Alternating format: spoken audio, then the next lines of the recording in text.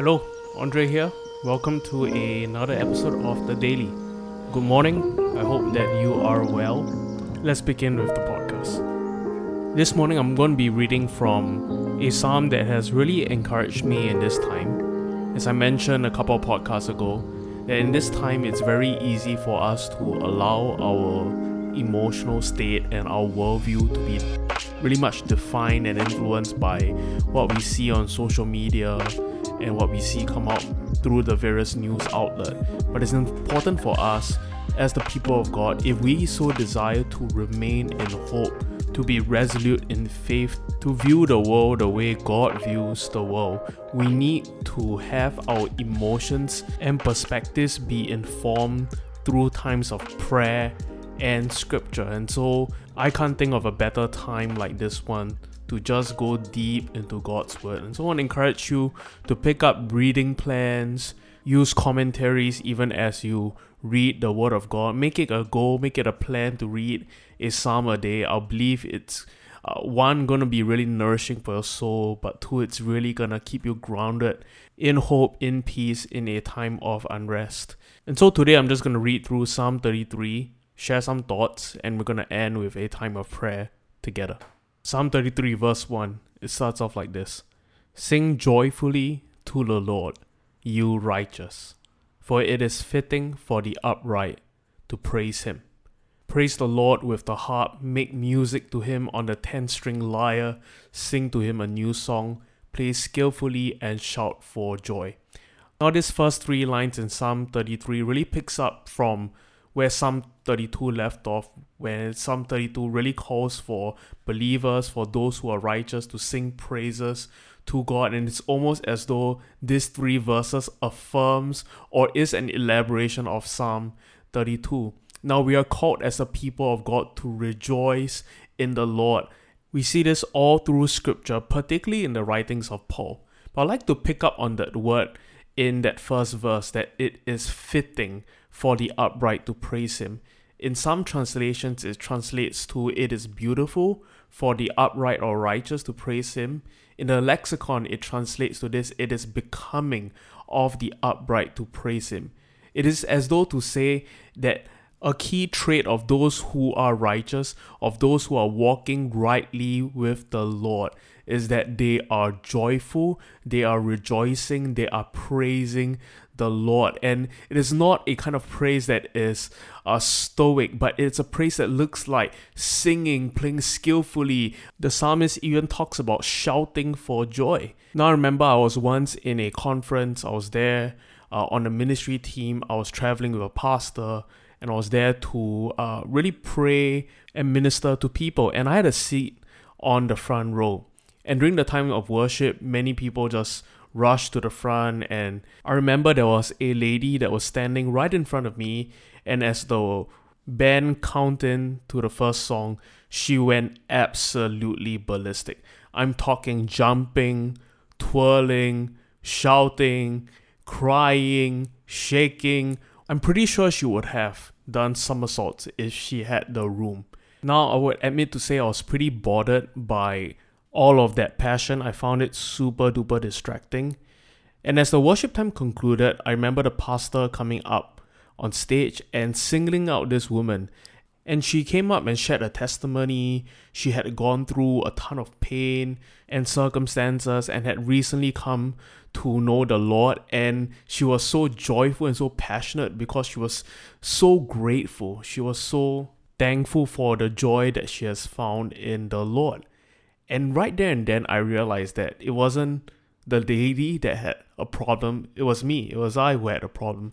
I had come to a place in my own walk where I tolerated a lack of zeal and passion, and I thought this kind of stoic approach to worship where I just put my hands in my pocket, I would raise my one arm every now and then. I thought this expression of worship meant that I was very mature, I was a seasoned pro in church, but really it was just a lack of passion.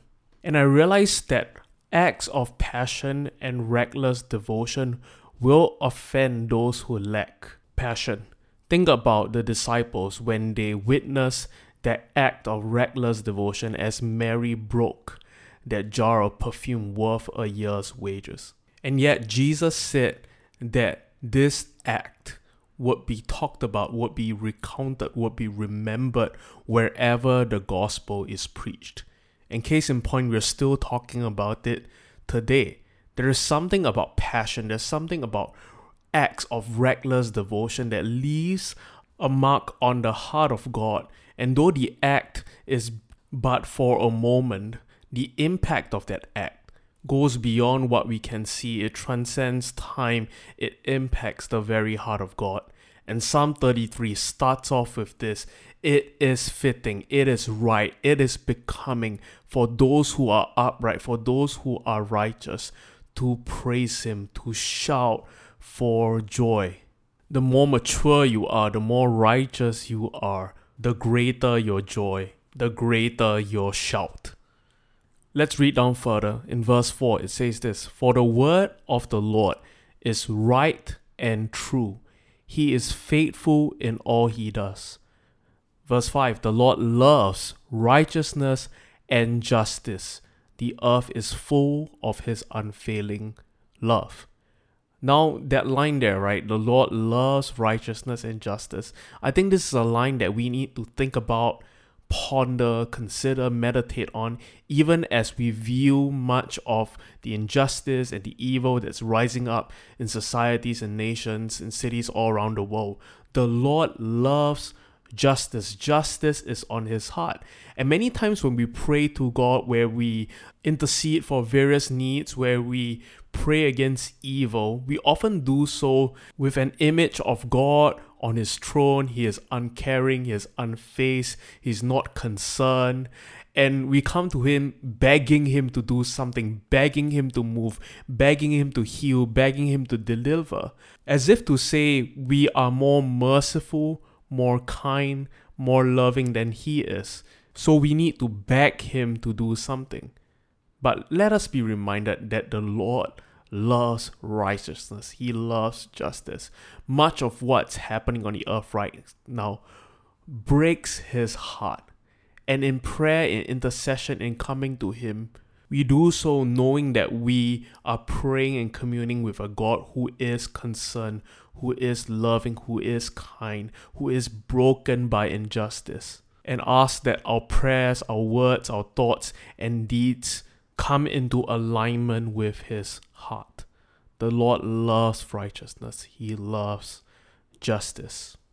Let's read the last chunk of scripture. Verse 6. By the word of the Lord the heavens were made, their starry host by the breath of His mouth. He gathers the waters of the sea into jars. He puts the deep into storehouses. Verse 8. Let all the earth fear the Lord. Let all the people of the world revere Him. For He spoke, and it came to be. He commanded, and it stood firm. Verse 10. The Lord foils the plans of the nations. He thwarts the purposes of the peoples. But the plans of the Lord stand firm forever. The purposes of His heart through all generations. Verse 8 says this amazing line: for He spoke, for God spoke, and it came to be. It is to say that God never speaks empty words. His words, every single word He speaks, is full of active power to ensure their fulfillment. That is to say, no promise of God, no word of scripture will remain unfulfilled, will return unto God void.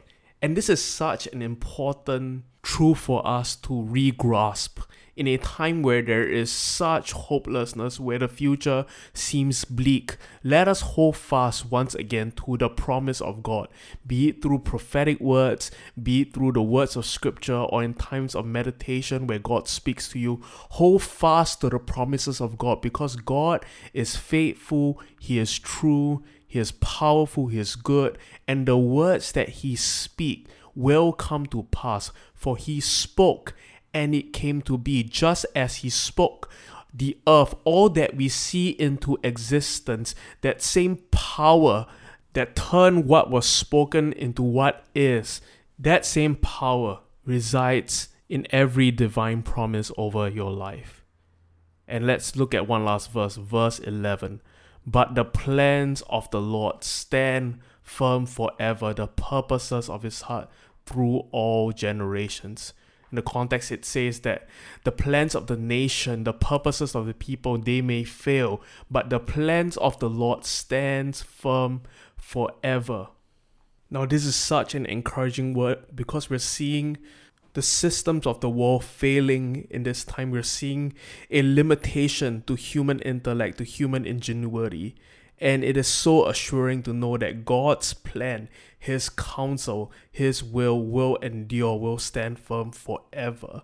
Even in this time where much is being shaken and broken down, we know that God's word, God's truth, God's holy church will stand firm even in times of trouble.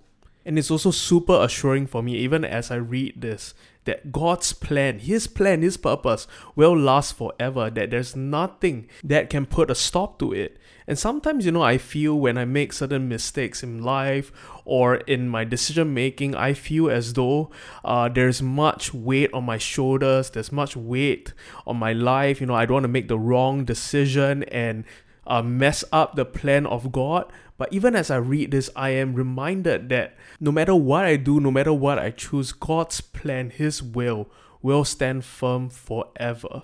And while every decision I make should be prayerful, it should be discerned, it should be bounced off with guys who are wiser than I am, but at the end of the day, no matter what I choose, no matter what I plan, no matter what I do, God's plan, his will last, will stand firm forever. Neither I nor any man on planet Earth has the ability to foil, to mess up God's plan and God's will. And I'm so grateful for that. And so we've just read through half of Psalm 33. Let's end this time in a moment of prayer, even as we consider all that we have read and talked about in the last 10 minutes. We are called to sing, to shout for joy as ones who are made righteous through Christ's work on the cross. That our passion levels shouldn't deteriorate even as we grow in the Lord. It should increase. We should be even more joyful, glad, jubilant, even as we mature in the Lord. And we're reminded in this psalm that God loves justice. In this time where we're seeing much injustice in our world, let us reminded that we serve a king, a God who is on his throne, who loves justice, who desires to bring shalom, his kingdom, into the nations of the world. And while we may plan, we may scheme, while there may be systems that rise and fall, God's plan, his purposes will be accomplished through all the generations. It will stand firm forever. And in this we delight. In this we rejoice that we serve a God who is steadfast, who is true, who is loving, who is kind, who will ensure that all that he has spoken and purposed to do will be accomplished, will come to pass. Psalm 33 concludes in this manner in verse 22. May your unfailing love be with us, Lord, even as we put our hope in you. And so this morning, in light of all that we heard about God and his nature and character, let us in this moment put our hope in God and ask for his love to be felt, even in this moment, wherever we are at, in our homes, on our way to work. May his love rest upon us in such a tangible way. And may we in this time put our hope in God. Even while much is telling us to put our hope in things of the earth, in our careers, in our wealth, in our skills, as the people of God, we put our hope in God because he is unshakable. The things of the earth, they will shake, they will crumble, they will fade away. But our God will never fail. And so I want to invite you this day to quieten down your hearts, get into a comfortable position. If you're at home, I encourage you to sit down, with your hands on your laps, and just take a moment to be quiet, to be still. If you're on your way to work, I encourage you as best as you can to enter into a posture of stillness, of quiet. And as you're getting comfortable, I want to invite you to become even aware of your breathing right now. As you're sitting down or standing, you're taking in a breath and you're breathing it out. And as you do so, I want you to imagine in your head that with every breath you take in, you are breathing in God's Spirit, His love, and His hope. Right now, take a deep breath. And as you breathe out, I invite you to breathe out any anxiety you might be feeling, that tension or weight that's upon your shoulders. Take a breath out. As you do so, breathe in again, and breathe in His hope, His love, and let it fill up your lungs. And trust that even as the air is filling up your lungs, your soul is being filled up with God's hope and love. And breathe out once again every fear, worry, anxiety that you've picked up during the week. Give it all to God. And this day, let's put our hope in God. Let's cast our hope in Him, in His unfailing love and goodness. And so let's spend a few moments this morning just breathing, being present even in our breathing, and trust that the Spirit is working something deep within our souls. Let's take a moment this morning.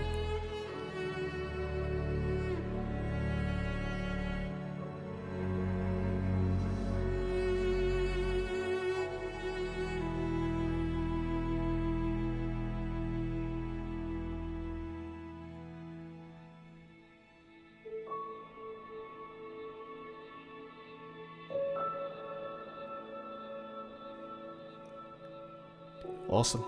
Let me pray for you even as you begin your day. I'm praying for you this morning from the last 3 verses of Psalm 33. I pray for you today that you will wait in hope for our God, that you will experience Him as your help and as your shield, that in His name, in your heart, you will rejoice as you trust in His holy name. And may God's unfailing love be with you even as you put your hope in Him. Amen. Thank you so much for tuning in to yet another episode of Daily. This is our last one for the week. We'll have a fresh new episode out for you next week. Have a great weekend ahead. Have a blessed day. Grace and peace. Hey, thanks so much for tuning in to the Daily Podcast. We'll have fresh new episodes out for you every weekday. If you like what you're hearing and want to check us out, you can look us up on our website, www.thecity.sg, or check us out on our various social media platforms. We'll see you at the next episode. Peace.